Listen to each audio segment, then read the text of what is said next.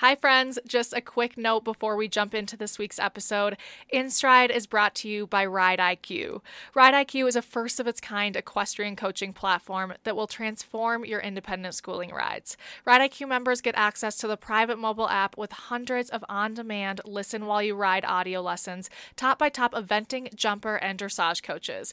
And since you like podcasts, the Ride IQ app also includes over 100 exclusive podcast episodes to keep you company during your hacks, your commute, your barn chores, or whatever it is you do while you listen.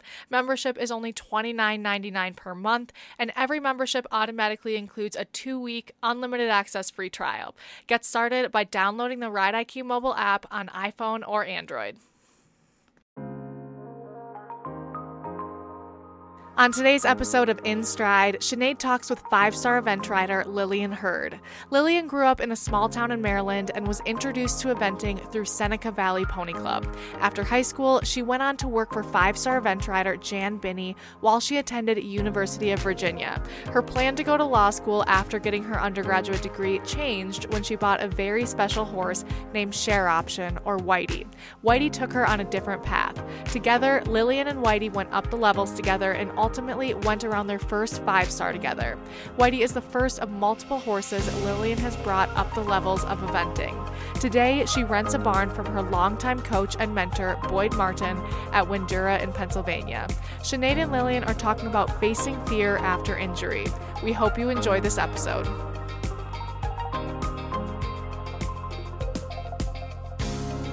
We haven't even started and we're already laughing. So I'm excited for everybody to enjoy this next hour and a bit with Lillian Hurd, who's joining us today. And she is in, where are you?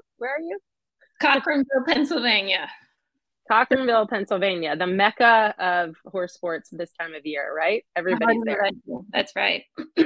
Except we're all about to go to Canada for Belmont. So I know the migration. We were thinking about going up there, and then we had one horse that got like a hot nail, and we were like, not going. But it's quite a bit of a ways from Ocala. It's a little closer. A little bit closer. Yeah, it won't be too bad for us.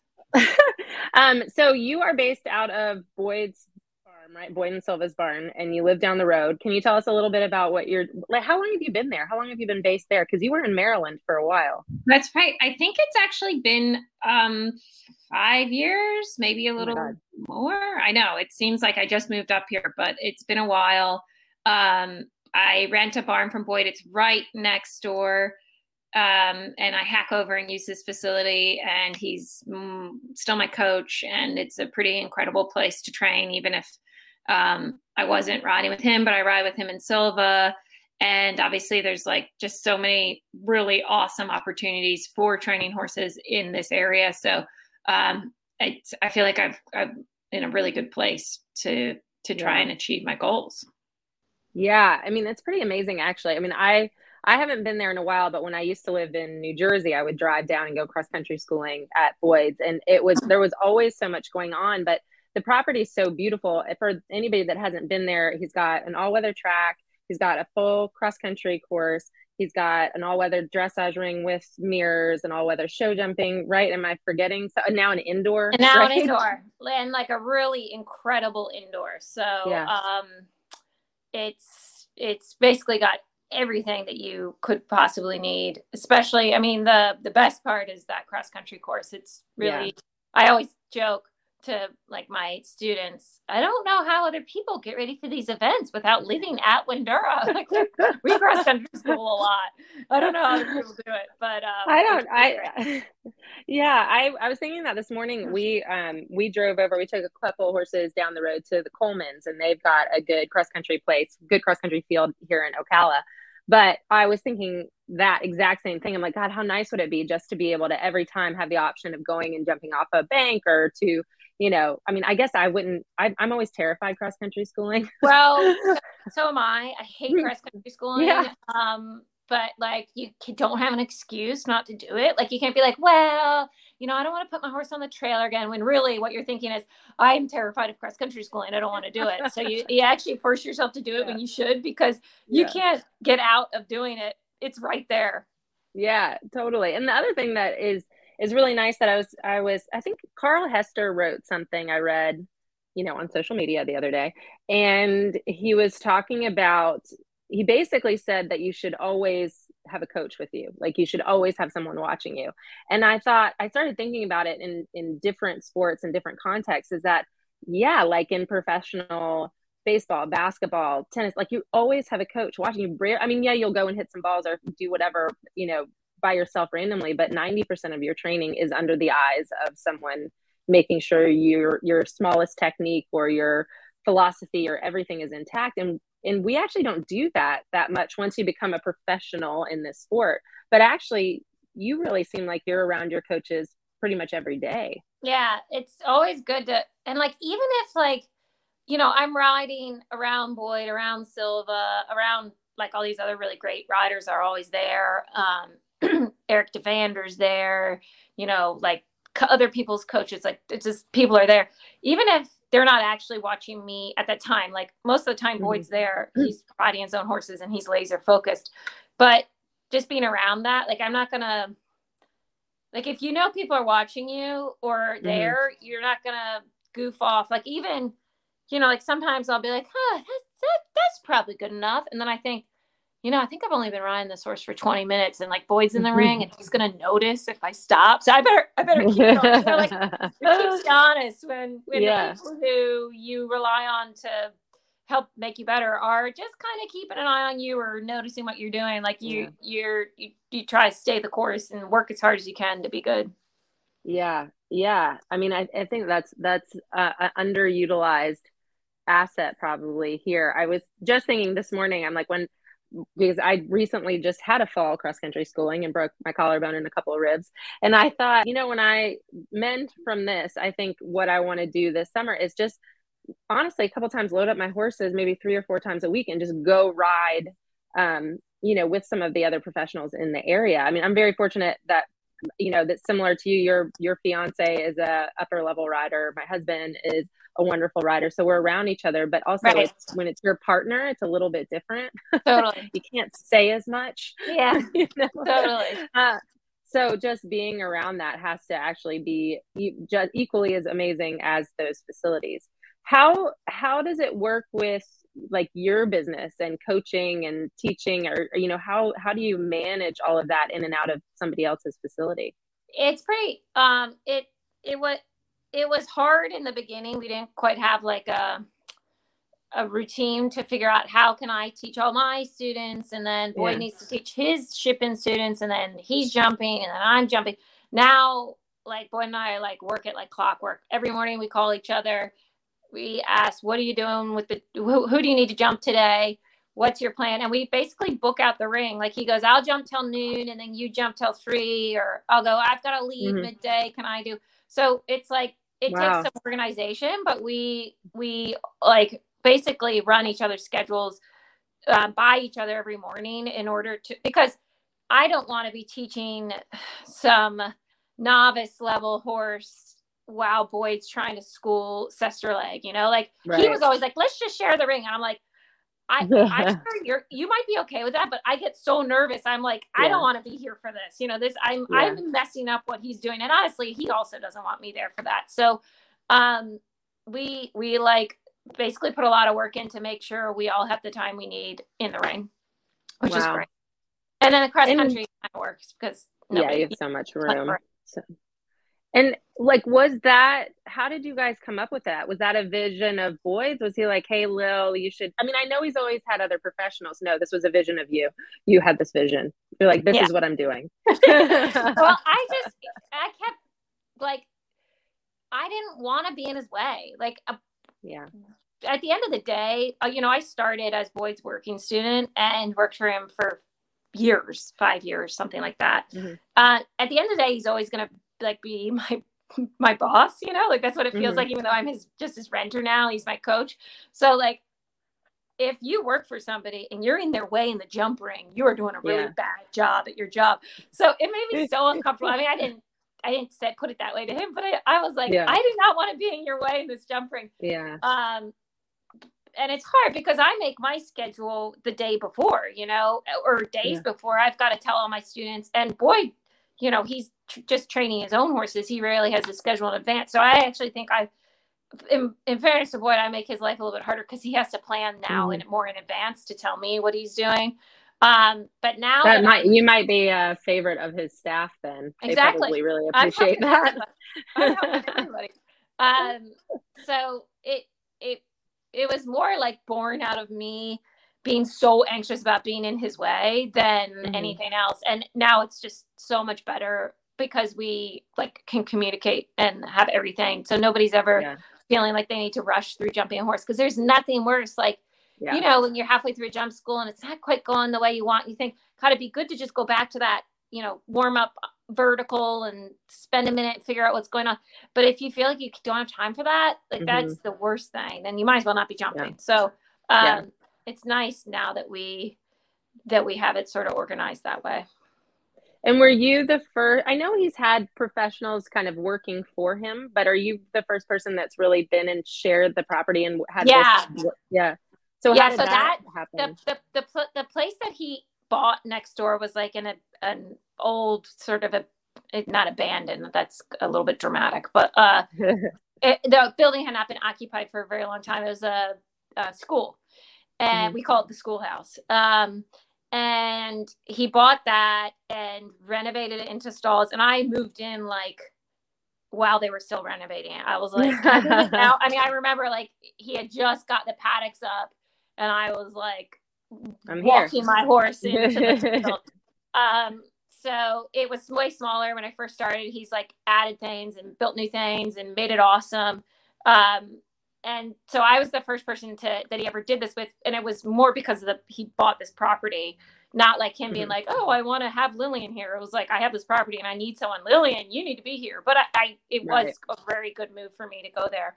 So we've sort of figured it out together. I think, you know, the next person that eventually goes into that barn will, you know, probably like Boyle probably maintain a lot of the like things that we've come up with to make it work, to have and he's always shared his facility with Silva, so like he has some experience of sharing with a different professional, because Silva's got her whole own business, but obviously that's not the jump ring. So, you know, we had to add in, how do you manage two big professional barns trying to share a jump ring? But we do a great job of it now, so it's awesome.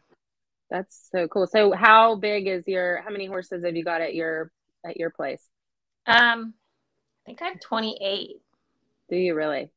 So many. Yeah, too many. Yeah, too many. And are those are those a lot of students, clients? Like what?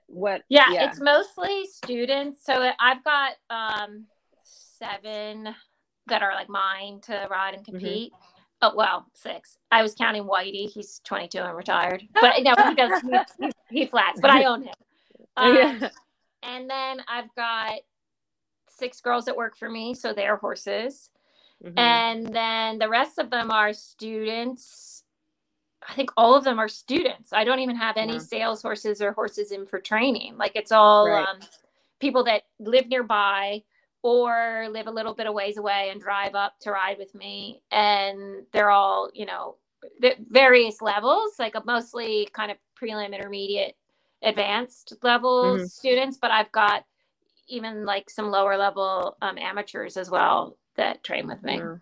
That's wild. And is that like a full board situation, training situation, or they don't exactly self-care? You manage the whole thing. You're all, I mean, I tell them what to do every day, write it in the book, like they're under complete LGH control, whether they want it or not. They get it. I think that's awesome. I mean, it actually, you know, it's pretty unique now for people to really do that. You know, most people either have their small focus group or people are shipping in for lessons where there's so many, especially like in the young riders or upcoming professionals, young professionals that really need a program to be in. And since working student, like when you and I really first met, I think you were working for Jan and I think I had just come back from England, but you know, you were in that program and then you were in Boyd's program, but you got to be like in programs for a while to kind of get the whole picture, the whole gist, take what you want, leave what you don't. And it doesn't seem like that many people are doing that now. So it's more now that you've kind of morphed it into that, where people actually still have their system and their days and their horses taken care of. And so they can learn that way, seems to be kind of actually still pretty unique. I don't really know too many other people that do that. Totally. Yeah. And I think like, I have a lot of my students, they're in school, so they couldn't be a working student. They couldn't go like do that, even though they probably would love to.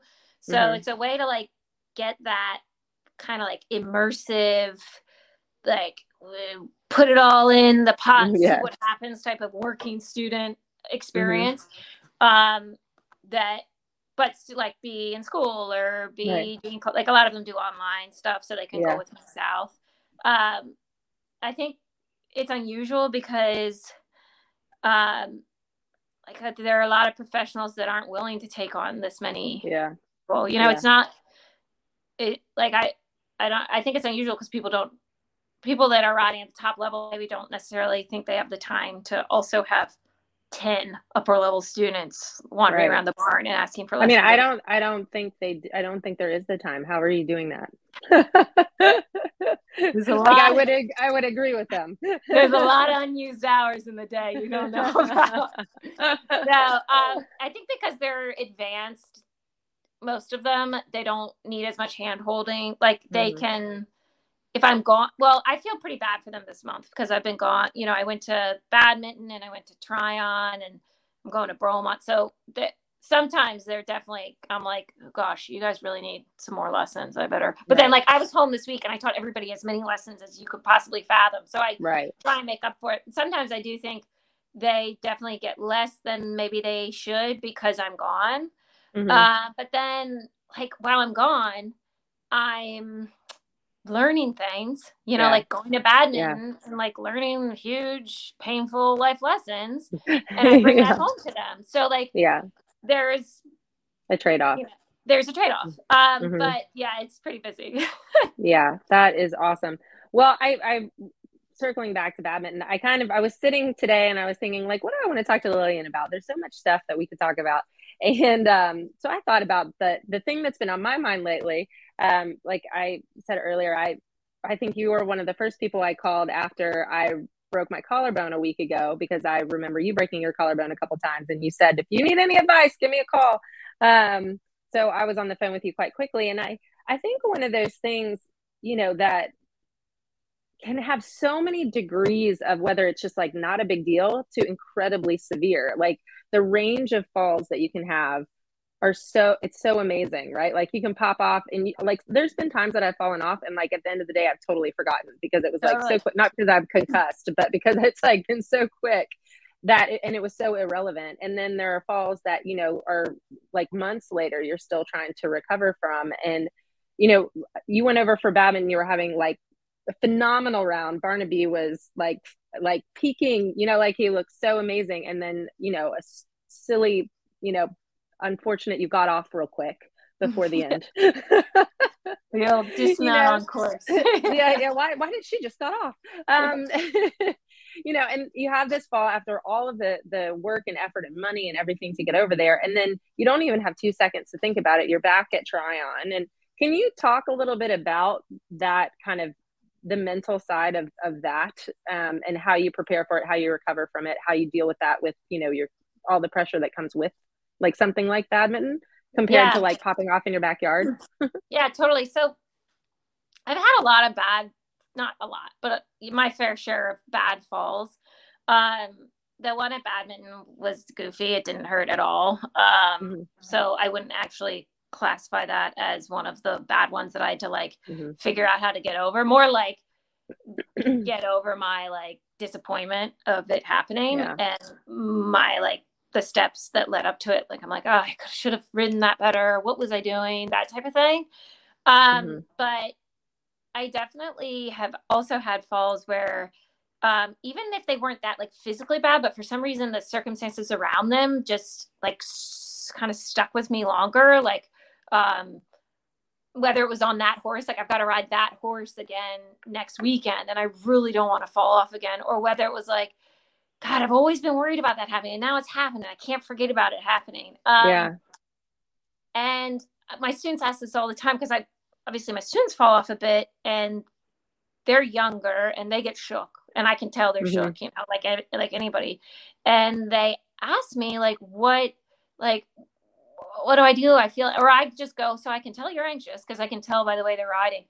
And like, this is dumb and it's not really helpful, but it's 100% the truth. I just tell them like, and because it's been the case for me, it's going to go away. Like that feeling is going to slowly shift away. Like it's going to take jumping and jumping again and jumping maybe a bit smaller than you're used to jumping, or a little bit easier, dropping down a level if you need to, or going to kind of the easier event versus a hard one. But like, it will just slowly drift away, and it will, the thing that you needed to learn from the situation will stick with you. Like I had a bad fall because I left a stride out from a down bank to a skinny the first time I broke my collarbone.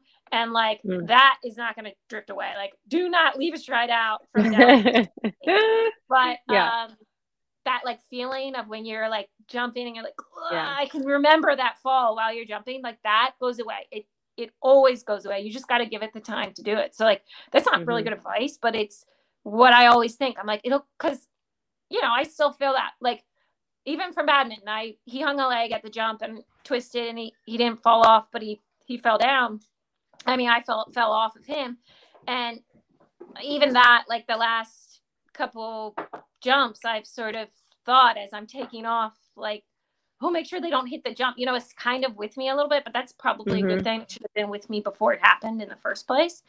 But I don't, and I thought, I was riding a young horse this weekend at an event, and I was like holding it off the ground, like, don't hit the front of the jump. And I thought, don't do that with a young horse. They don't need you in their face. That's silly, Lillian. Right. Like, move on. That was a 5-star at me, 10 at a huge jump. Like, do not hook your poor training level horse in the mouth. So definitely you've got to sometimes think about, you know, not letting it take too far, but you'll take what you need out of it, and then the hard part will go away. So like, well, it sounds like there's a level of, you know, kind of awareness that you're talking about, and listening to you talk, it's so funny because I feel like I often have like those two like people in my head talking back and forth, like the person that's thinking all of the like, oh my God, do that. And the other person that's like, will you just calm down?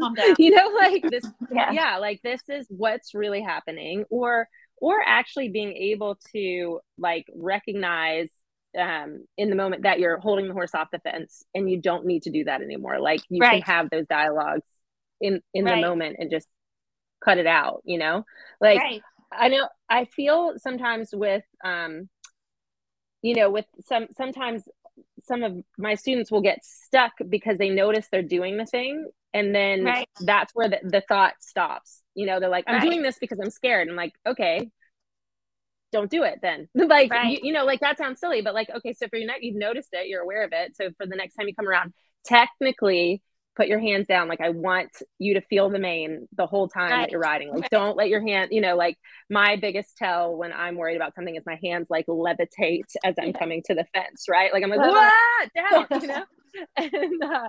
And most of the time, like you said, you can tell when somebody's anxious because there's something in their body language that is giving it away. And it's like, often if you can find the tell and tell that thing to calm down. That's the thing we have to stop. Yeah, totally. Yeah. It's like you can actually, you know, if you can tell your body to settle down in one space, it'll calm down your mind. Sometimes I find, like, you know, if you can do that, but it is really, you know, it's really tricky. Like this fall that I just had, like, you know, when you get hurt, you can't get right back on. That's you the know, problem. and so like it's brutal the whole ride to the hospital. You're thinking I quit, and then you're like, I can't wait to get back on and go fix that. And then you're like, I need a different horse. I need to learn that on the same horse. Like, I'm never doing this again. Ow, that hurts. Like, you know. Yeah, totally. I think like it's a rare, and it's not rare, but it's less normal that when you fall off or you have a bad fall that you like really can't get on for 6 weeks, which is the situation you're in. And that's pretty tough. And whenever I've had that happen, like I've just told myself, it's okay. You're going to get back on and you're going to need to take as much time as it takes to get comfortable again. And if I feel that way, then, and I do this a lot more than most people, then like for my students or even, you know, like my high students or even my lower level students, I'm like, I got to give them time. I'm also like thinking, I want to get them back so they forget about all this. But like, you just got to be willing for things like that to take the time that it takes. And not like, I mean, you're going to have to sit there and let that bone heal. But then when it comes back, like, I remember when I did my first event back off of breaking my collarbone the first time on the horse that I broke it on. I was so nervous. And I said to someone, one of my friends, I'm just so nervous to ride this horse. Like, he's going great. I've been cross country schooling and there's nothing wrong. But I'm like just so anxious. Like this is like real anxiety, which is unusual for me. I'm not a very frightful rider. And they said, well, just get in the warm up and just keep jumping the warm up jumps until you feel comfortable and then go out on course. And I was like, what? I jumped like 3 warm up jumps and I go out. What do you mean? They were like, just keep jumping the warm up jumps. Jump and jump and jump. And I'm telling you, I must have jumped. The poor horse basically did 2 cross country courses. I did 1 course in the warm up, but it was like, yeah, okay, I can just stay here in this warm up. I'm at some dinky event. They'll let me go out whenever I need to go out.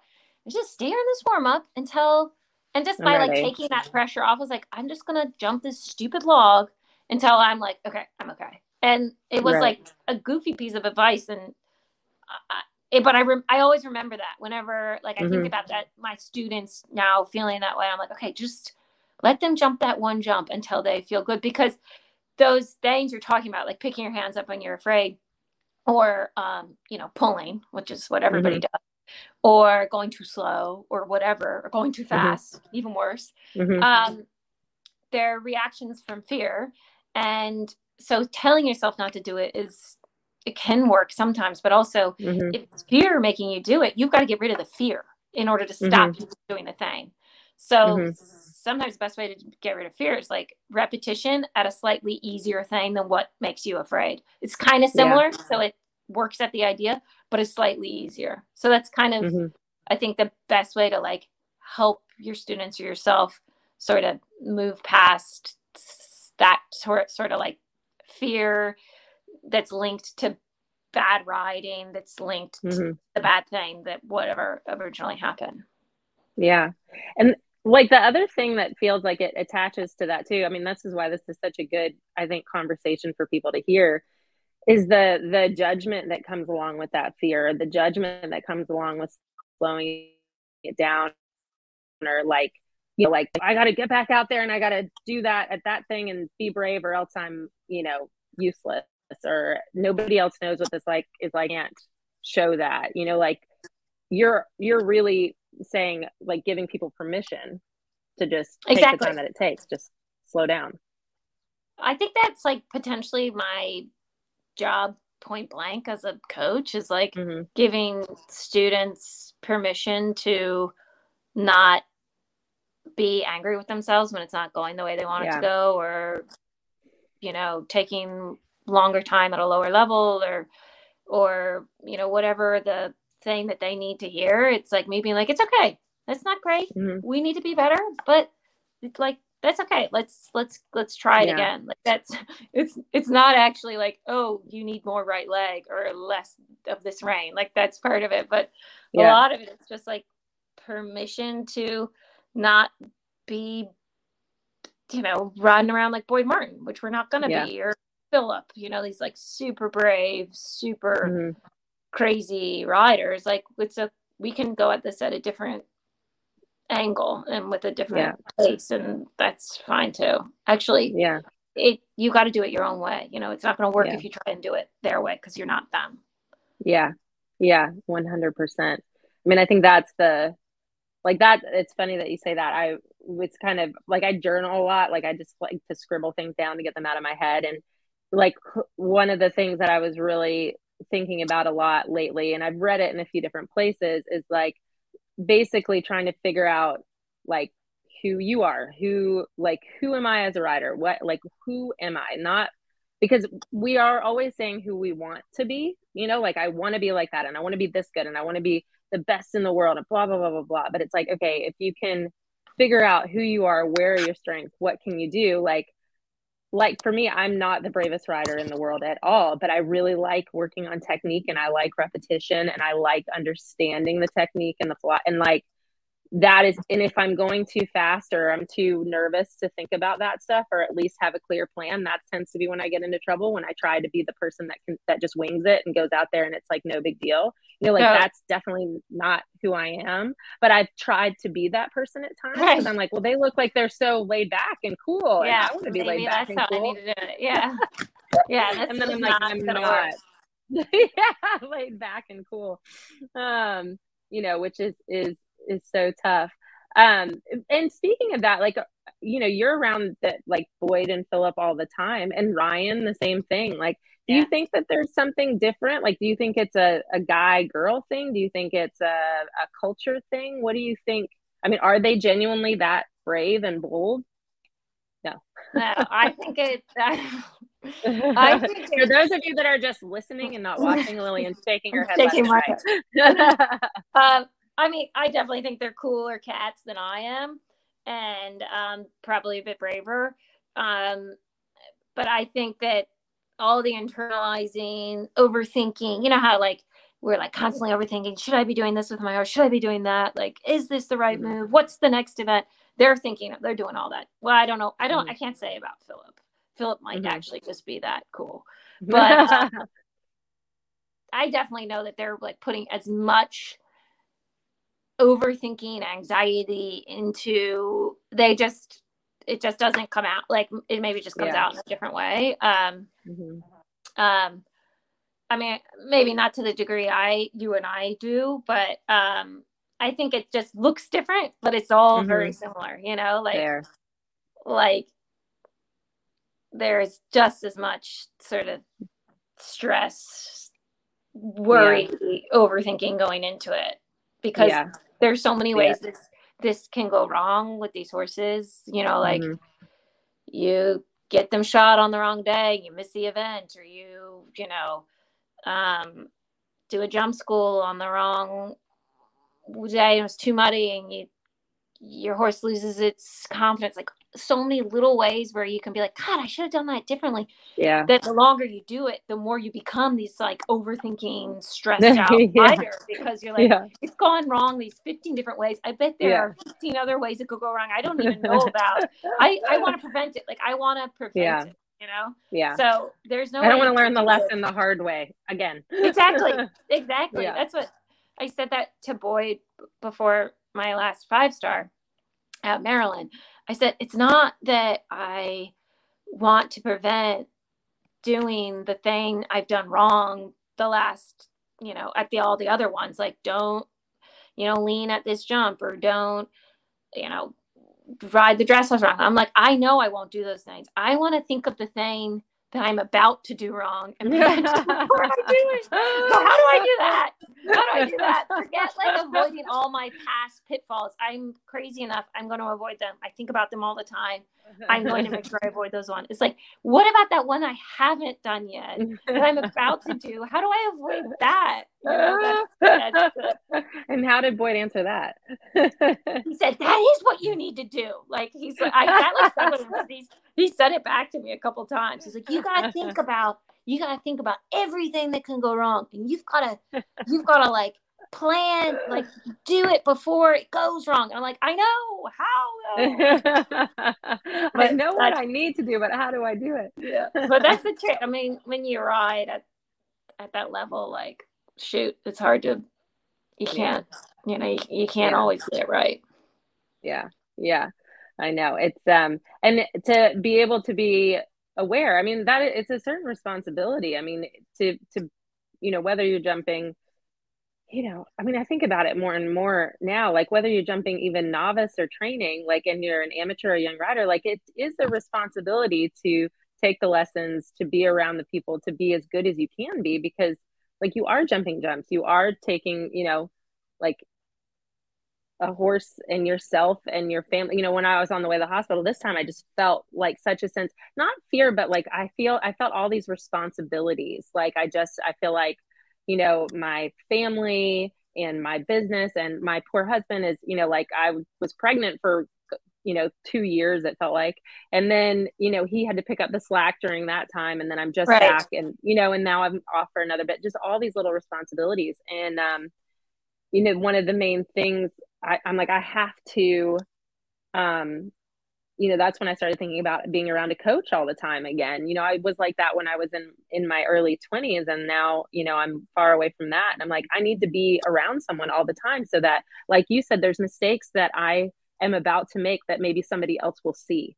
Like Totally. somebody else will see it before I do it, and it's not like I want to like not be able to do things by myself, but I want to make sure I'm doing my due diligence, and taking care of these responsibilities so that I'm at a smaller risk. There's always risk, but just a small, does that make sense? Absolutely. And I think, like you said, it's really easy to get into the routine of your day, and taking more lessons messes up that routine. Like for me, it's like, well, I won't be able to teach those 7 students I need to teach in the afternoon if I go take a lesson. But Ryan and I, at the beginning of this year, kind of made a plan together. Like, we have got to take more lessons. Like, we are not close to good enough, like, period. And we're not going to get there on our own, like somebody out there needs to help us get there. A lot of people out there.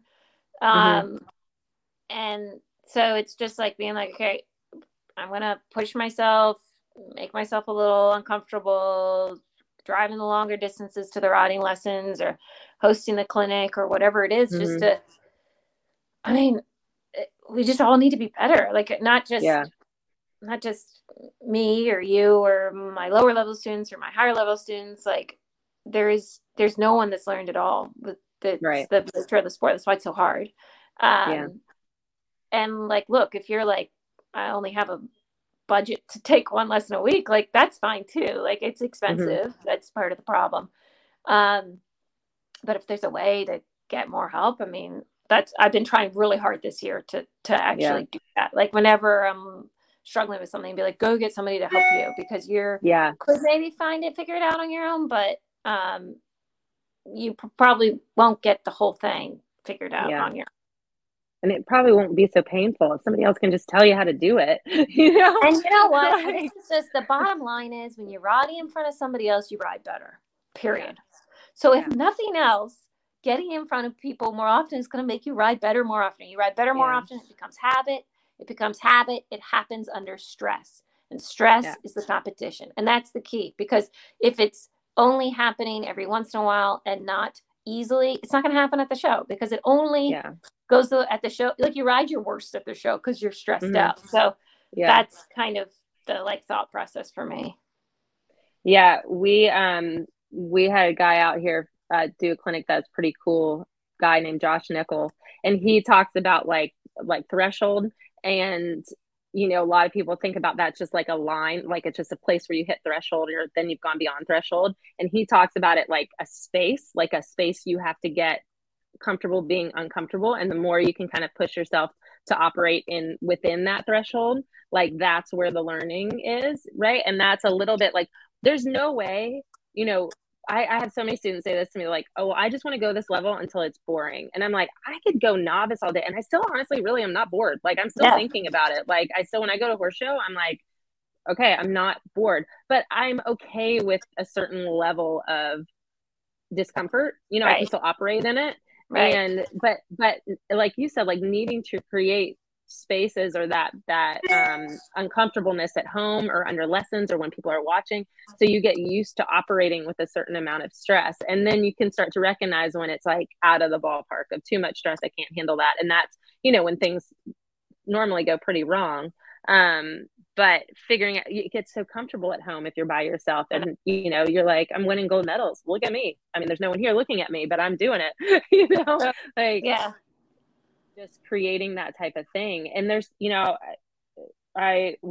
Ian Woodhead was down here teaching dressage lessons, and I'm sure it's like anybody up there. I mean, they're astronomically expensive, but I sat over there for a couple of the extra rides, and it was such a good lesson. Like, you can watch for free all day long, and you can, that's another thing. Like, if you can scrape up the money to go to the clinic, so many people I feel like go to riding clinics. Like, well, you teach a lot of clinics, I teach a lot of clinics. Somebody will come for their one lesson, and then they leave for the rest of the day. And there's literally 24 other people with 24 different horses. So much learning goes on in the day that if you can hang out, if you spent that $350 to do that clinic, if you can stay for the rest of the day and like be selfish in that, because that's what it feels like. You can make up, I do it all the time. You have all these excuses, all these reasons. I don't have the money. I don't have the time. I've got to go teach this. I've got to do that. But like, even if it's one day a week or one day a month or something where it's just like, will just work that extra bit, to Totally. get And it done, to get that learning. I think there's like, I learn obviously a lot taking lessons from really good people, but I feel like I learn from teaching too. Like I'm working through a problem with a student and I can't figure out, and then we figure something out. I'm like, yes, I'm going to apply that to my horse. Like I get a lot from teaching my students. And so like, I mean, even if you couldn't afford to take more lessons, like what about, asking the pony club if they need any help teaching their kids, like go teach too. I mean, every level of rider can help another level of rider. Go watch people ride, go watch your friends ride, go, watch YouTube videos. I mean, there's like so many avenues for improvement that we all don't do because we're trying to live our lives too. But, like we've everyone who and I know, and anyone that's listening to this has sacrificed so much already to be riding these horses. Like there's no question about that. So if you've gone this far, like let's go all in and take this as far as it can go, or like at least as far enough that you're happy with the result. Like you're like, okay, I'm getting better this week. Like that's all we want. We all just want to get a little bit better. Like maybe not even this week, but this month. Like I got a little bit better this month, or I learned that one thing. Like that's what we are all trying to do. Yeah. And it's hard to do sometimes. Yeah. And I was talking to another professional the other day, and I felt so bad for her because she just had a hard time with a kind of a going horse that's developed a little bit of a stopping problem. And, she said, I know it's going to sound bad, but I just feel like I'm never going to make it. And I was like, oh girl, like you're not. Like we never make it. There's no place called making it. I was like, if you're still looking for that, that's the problem, and it's like, once you kind of wrap your head around there is no making it, that it's all about like what you just said, like just getting a bit better and about the learning and like trying to, like wrap your head around that. And then there's a lesson in everything. And as hard as it is to like swallow at times, like, but the learning part of it just has to be there. So was there, you talked about some tough falls. I mean, was there anything ever that you really kind of were like, I don't know if I'm going to be able to, get through this, like, or it just like the same thing, it just slowly kind of went away? There's definitely been like some horses that I've thought, I don't know if I am going to be brave to ride this horse again. Which actually was never the case. Like there's not one I've like been like, I mean, I would have given up long before I was at an event with them. Like if they're, I don't sit a buck very well. So if they're like buckers, I like give up on that buck. I'm like, who wants to ride a buck? Which is unfortunate because there are actually some really good horses that also have a buck, but that's not for me. But there have been moments where I will be like, I've never thought, I don't know if I want to. Okay, let me rephrase. There are definitely moments where I thought, do I want to do this anymore? But it's not from fear. It's like from like exhaustion and like disappointment, like, God, do it like falling at badminton, like, God, how many more times can you screw up at a 5-star? Do I really want to do this anymore? Like that's where I feel like, and then of course I'm like, of course you want to do it. But that it's like the disappointment that gets me down.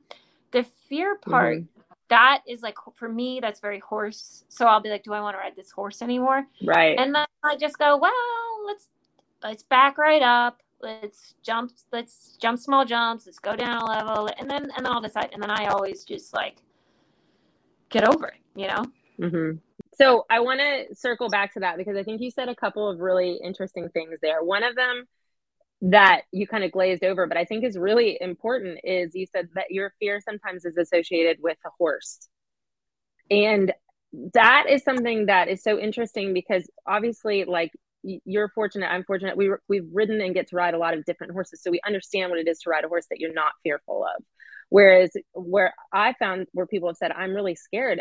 A lot of times I'm like, well, you should be, you know, like that, like I would be scared, you know, the amount of times I've had to stop and think, would I ride this horse? And then I'm like, no, like you know, it's not, the horse is nervous or it's underprepared or it's not athletic. You know, so I think that's a really big point for people that are struggling with fear, is to really ask themselves, are they appropriately mounted, you know? And then that's a whole other, you know, podcast on how, in which we should do, about appropriate matches.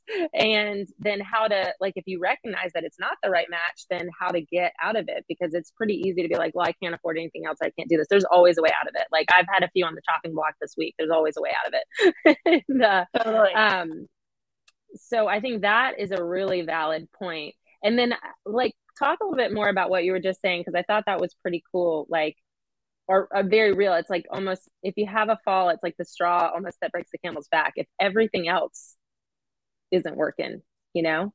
Right. Like, if it's just too much, for all kinds of reasons, you know, too much money. I can't be putting all this money into this, or all the time, or, you know, I have all these other responsibilities, kids, and, you know, work or school. And I was feeling like it was too much anyway. And then I had a bad fall, or maybe it's just the horse is naughty and it scares me every day. Like, those two things together, that is what causes fear to stop your riding. But I always tell my students, when they're ever sort of in this place, because young people kind of get to this place pretty easily.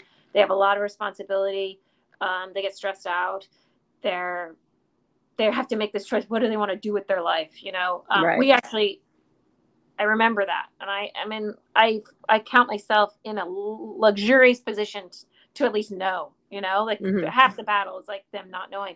So I think they get to this place a lot, or every one of my students gets to it at some point where they're like, do I really want to do this? And that's coupled with, I also fell off, or I'm going to a level that kind of scares the crap out of me, maybe because the horse is not suitable or whatever.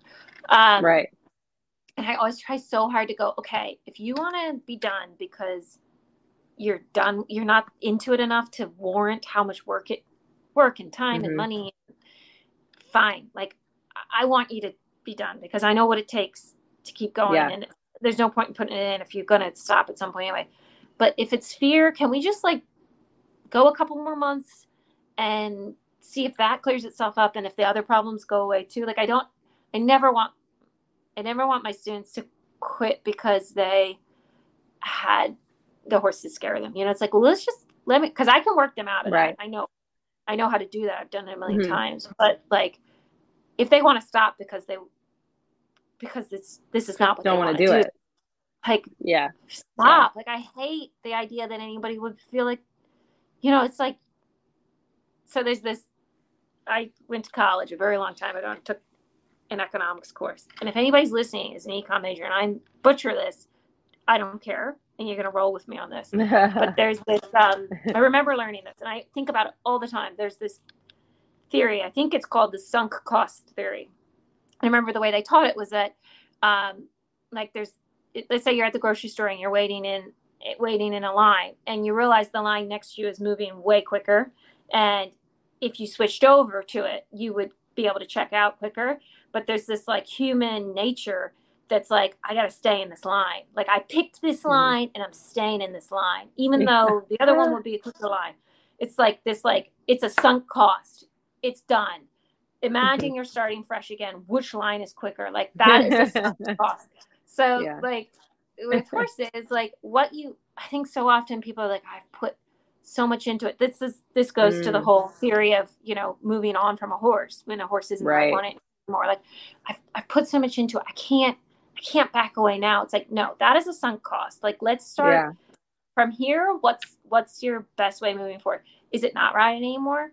Is it getting a new horse? Is it taking a break? It doesn't matter. Like, everything that came before has already happened, and it's gone. Like, using that to tell yourself, well, I better keep at it. Like, I mean, there's certainly, look, anybody who knows me or rides with me, it's like all about like pushing through tough things. Like, that's horses. Yeah. And I don't want to encourage people not to do that. But I do think letting fear stop you, or like thinking riding is dangerous, I would be hesitant to let that take effect. Stop you. Know? Yeah, 100%. I think that's actually that's really interesting, and I'm going to hang on to that because I would find myself doing that a lot. Like you put so much into something, and it's like, when do you call it? Like when are you just like, just let it go? Exactly. Just think about that grocery store line. Think about that grocery store line. I think about that at the grocery store. Okay. My problem is that whenever I go and get in the other line, that line stops moving. Oh my God. No kidding. It's more complicated than that Econ 101 textbook make it sound. So what I want to do, we always wrap our show. I think I sent you these questions. Is that we always wrap our show with these 5 questions, and they're a little bit we get to know a little bit more about you. So if you're ready for these questions, I'll start running through them. Let's do it. Let's do it. Okay. What is the biggest lesson a horse has taught you about yourself?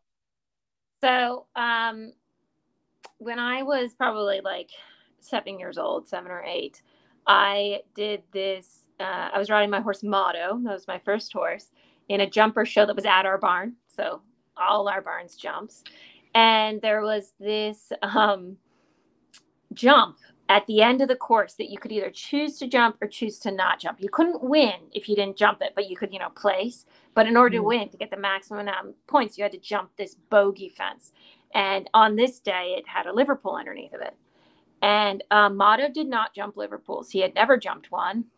I think we'd attempted multiple times, never succeeded on this Liverpool, okay? And I did this jump, and so I walked the course. I'm like, can't do it. It's the Liverpool. Motto doesn't jump the Liverpool. Like, that's fine. I'm not doing it. Well, what do you know? I finished jump number 6, the end of the course. And like, I could not help myself. I remember being like, I got to try it. So I come around that turn. I line up. I sit back. I put my leg on. And Motto stops at that jump, and I fall off. I go crashing into it, and I lose. I fall off, and I completely obliterate any of my chances of winning the schooling jumper show at my boarding barn. And I got to tell you, I remember that, and I think about it all the time, because not all the time, but whenever I'm like, God, why are you doing this to yourself, Lillian? Like, why are you going to badminton? Why are you going to Berkeley? This is madness. Like, this is crazy. And it's like, you're that kid that took Motto at the Liverpool when you knew he'd never jumped it, because there was a chance you could win, So that horse on that day taught me like who I was as a rider. And every time it's like really hard to be that person. Like when you go to badminton and fall off. Yeah. It's also like, that's what can lead to success sometimes, or makes me even able to do this sport at all. So that's me. And it's good and it's bad and it's a lot of things, but he taught me that in that horrible moment. I love that. But that goes back to what we were talking about earlier, like figuring out who you are, and you have a like defining moment where you're like, that's who I am. That's who I am. In that moment when you're like, why? You're like, because that's who I am. And you feel really connected to that. That's real. That gives me chills. Makes it that's okay really cool. That you like went and tried the really hard thing and failed at it, because you're like, this is who you are, and that's a good thing too. It just can sometimes hurt too. But then you just try again. Try again, try better. Yeah, I love that. Do you have a favorite training or competition mantra that you reference regularly? So this was funny because I couldn't think of one. So I asked my students, I was like, guys, do I say something like over and over again, or like that's like a Lillianism? And they like couldn't think of it either. And they were like, well, I don't know, like you're just always saying like, I feel like the thing you say the most is like, that's okay, come again.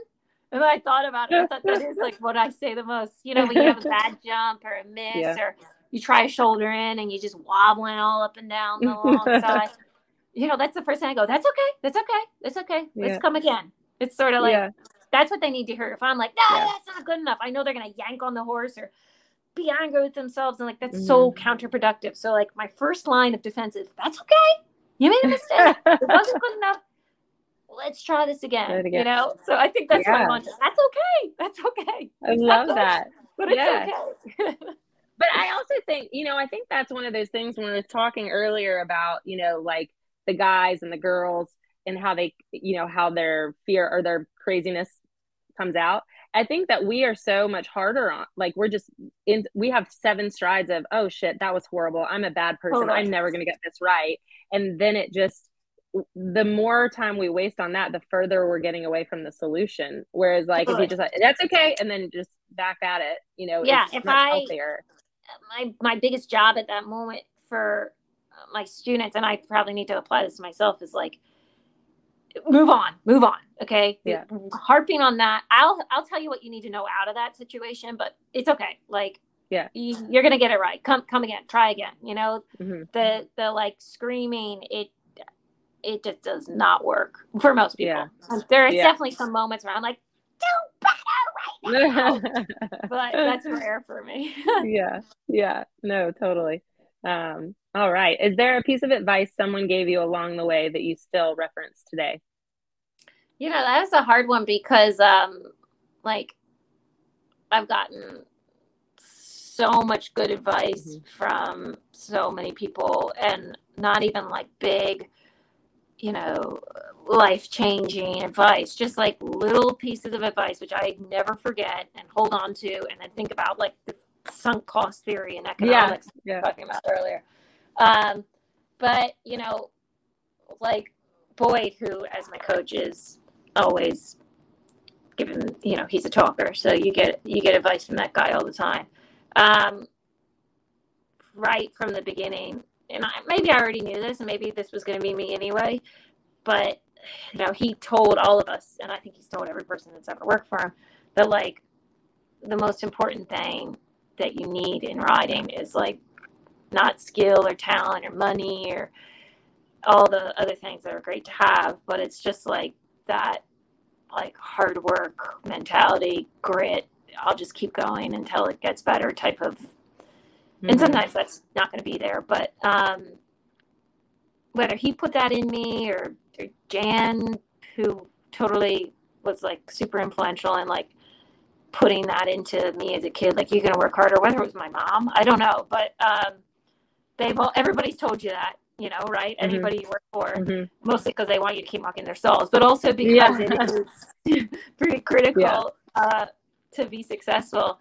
And it's what's gotten me into this, and it's what's going to get me out of it. Like keep going is like that. Like it's okay. Maybe you're not quite good enough today, or you don't have that skill or whatever. But like, just put your head down and keep working, and you'll figure that one out. And then you'll realize you don't have some other skill you didn't even know about back then. Keep working at it. That like never give up, basically mentality, and that's what they've all taught me.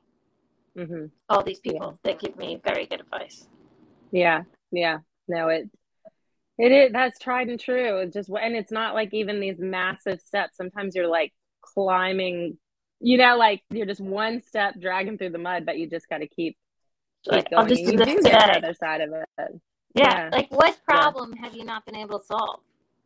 The one that you have right now, but like what old problem have you not been able to solve? Like you get through it all. Unfortunately, you get a whole new host of them. Like it's never ending with what we do. But you just gotta like keep at it. I was reading this book that on the podcast with Tammy Smith, she recommended Relentless. Have you read that? No. Is it good? It's really, really good. But he talks about it that there are, like in his visit, there are no problems. They're just situations. Like everything is just a situation, like, which I loved. It was like, okay, if it's just a situation, then you don't feel like you have to waste any time going, oh man, this problem, or take it so personally. It's just like situation. It's got to be solved and we've got to work through it, as opposed to it being a problem, like you just solve it and move on. And there's so much like that there will be never ending amounts of situations, and you just keep looking for enough knowledge from the people around you or grab it from lessons you've had previously so that you have the tools that you need to solve each situation. It's just like totally never ending. And if you ever get to the point where you're like, is this one fixable? I mean, this is a really big one, which we like think all the time. This is a really big problem. I don't know. Like I like to just think back on things that I struggled with before and thought could never get better. Like, Barnaby running at fences, you know, like, is he just always going to be like this? And like, it did get better. Like, I had to put 10 years into that. Like, that was that was me playing the long game on that one. But like, each person individually has that thing that they figured their way through. It's like, think back to that, remember how that felt, and then be like, okay, I can do that to this one too. Yeah, totally. Totally. Tick and I do that to each other a lot, even if it's like I'm sure you guys do this too, where you'll have like a day and it's just great. Like, you're just like, I am so lucky. Like, I ride horses, the sun is shining, we're in the best place in the world, I'm so happy. And whenever either of us are like that, we're just like, just remember this feeling, because there's, then the next day you're like, this is awful, we have no money, I can't pay the bills, I don't know what's happening, why are we doing this, like, blah blah blah blah. And then you just remember, like, I've had this feeling before, and I will get the other feeling again, and it will just keep in this hamster wheel. Totally. And it's like just remember this moment. I don't think that, and this is another thing, I don't think that's like totally unique to like our, like, I think everyone doing whatever they do is like, this is awful, this is good, this is awful, like that's just human nature. So like, just roll with that. Like, it's not just horses, it's anything that you choose to do. So like, sometimes that makes me feel better. I'm like,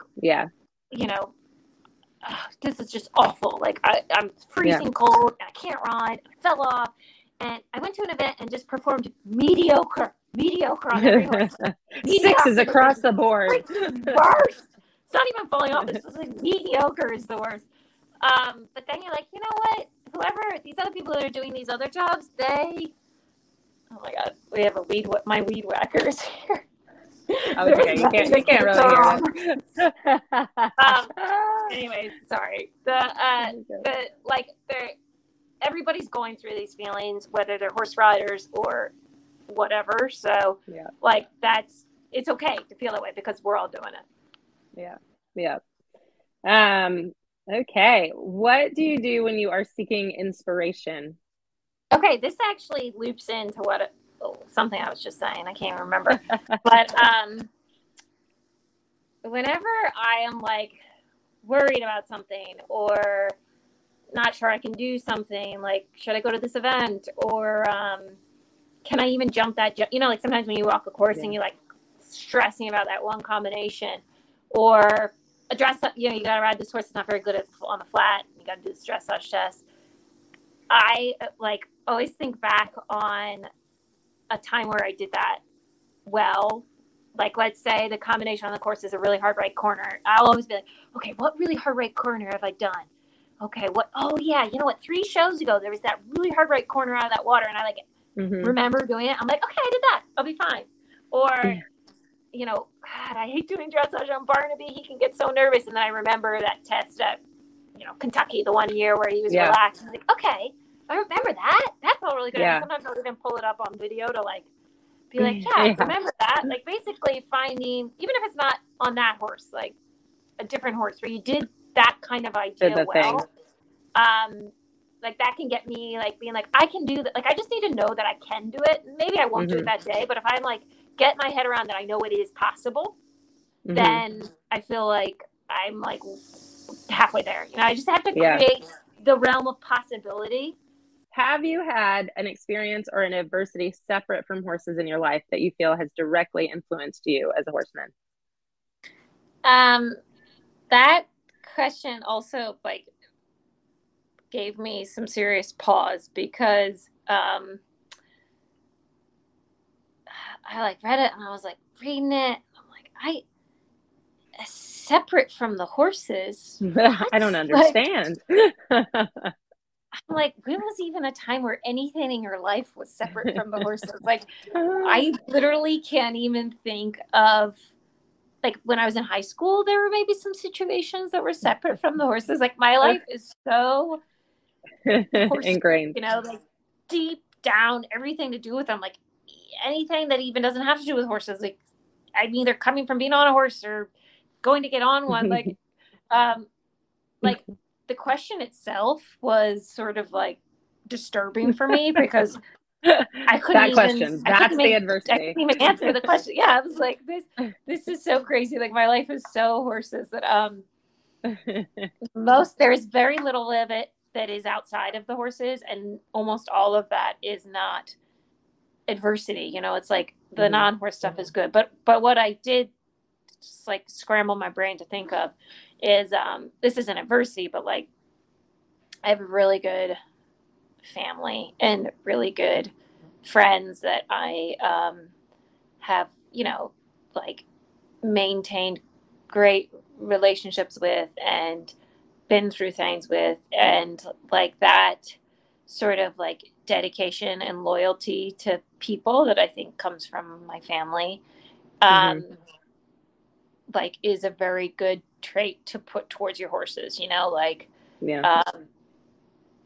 loyalty to a horse or a program or you know, a goal. Like this is not always easy, but like I'm like, this is what I'm doing, these are my people, this is my horse, I'm gonna like keep working towards this. And I think kind of like my outside of horses life, which is really only my family and some friends, has like influenced my horse life in the sense that it's sort of like taught me to have like long lasting relationships that are bigger and more important than whatever I need to do that day, you know, and like thinking big picture, if that makes any sense at all. Yeah. But basically answering any question about any part of my life that doesn't have to do with horses was nearly impossible, which is disturbing. That's the biggest problem of my life so far. Thanks for giving me that little disturbing nugget. But it's interesting that you said that, because before we got on this call, you know, when I was doing a little think tanking about what we should chat about, one of the things was like, what is that extra thing that makes you you, and what, you know, separates you from everyone else? And that's for everyone. Like nobody is the same as anybody else, but the people that can connect with the genuine them seem to thrive. And I think you just probably hit the nail on the head. For you, what separates you and has you thriving in this sport is that, like, the business that you've developed because you have good relationships, the long, like, I mean, the horses that you've gone top levels with, you've had for like their whole lives, you know, and it's gotten better and better and better. And your coaches, you know, all of that sort of thing, like you know your people, you keep your people, you're very loyal. And I think people then return that back to you, if that makes sense. Like it seems like that's a real big part of who Lillian is, and you've connected with that in a really good way. Yeah, that's cool. Actually, I like the way you turned it back at me better. It sounds a little bit more clear and like a good answer. So, well, who I am is a talker. I would say our words around. Oh, that is really cool. Well, this has been awesome, Lillian. We've actually been on the phone 3.5 hours with the back and forth with all of the technical debacles that hopefully our listeners won't have sat in silence with us through. We're going to go that's not who Lillian is. Thank God it's not actually live, because this would be a horrible. She is not going to be the one to call for your Geek Squad. Not call me if you got a problem with your phone. I cannot. That is a real problem. That is a solution I cannot fix. That's right. Well, this has been awesome. I'll let you carry on with your Sunday afternoon, and this has been really, really fun, and best of luck up in Canada. Have yourself some poutine and strawberry beer and all that sort of thing, and we will be following from stateside.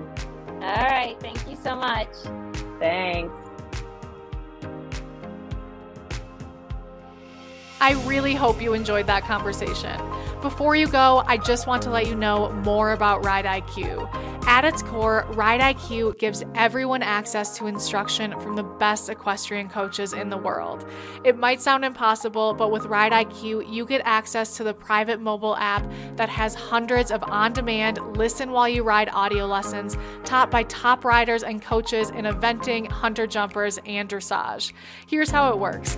You look through the app and choose a lesson based on your horse or a skill you're working on.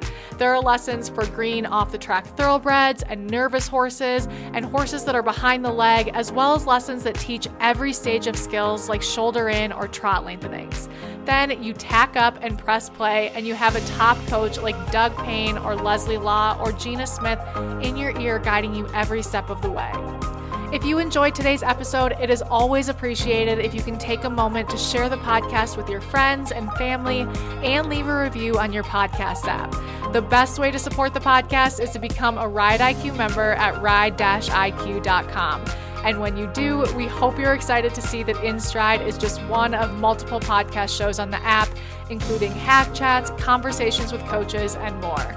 And lastly, I wanted to let you know that our friends over at Major League Eventing also have a podcast. And if you enjoyed this show, I think you would also really enjoy their show. Just search for the Major League Eventing podcast in your podcast app and give it a listen.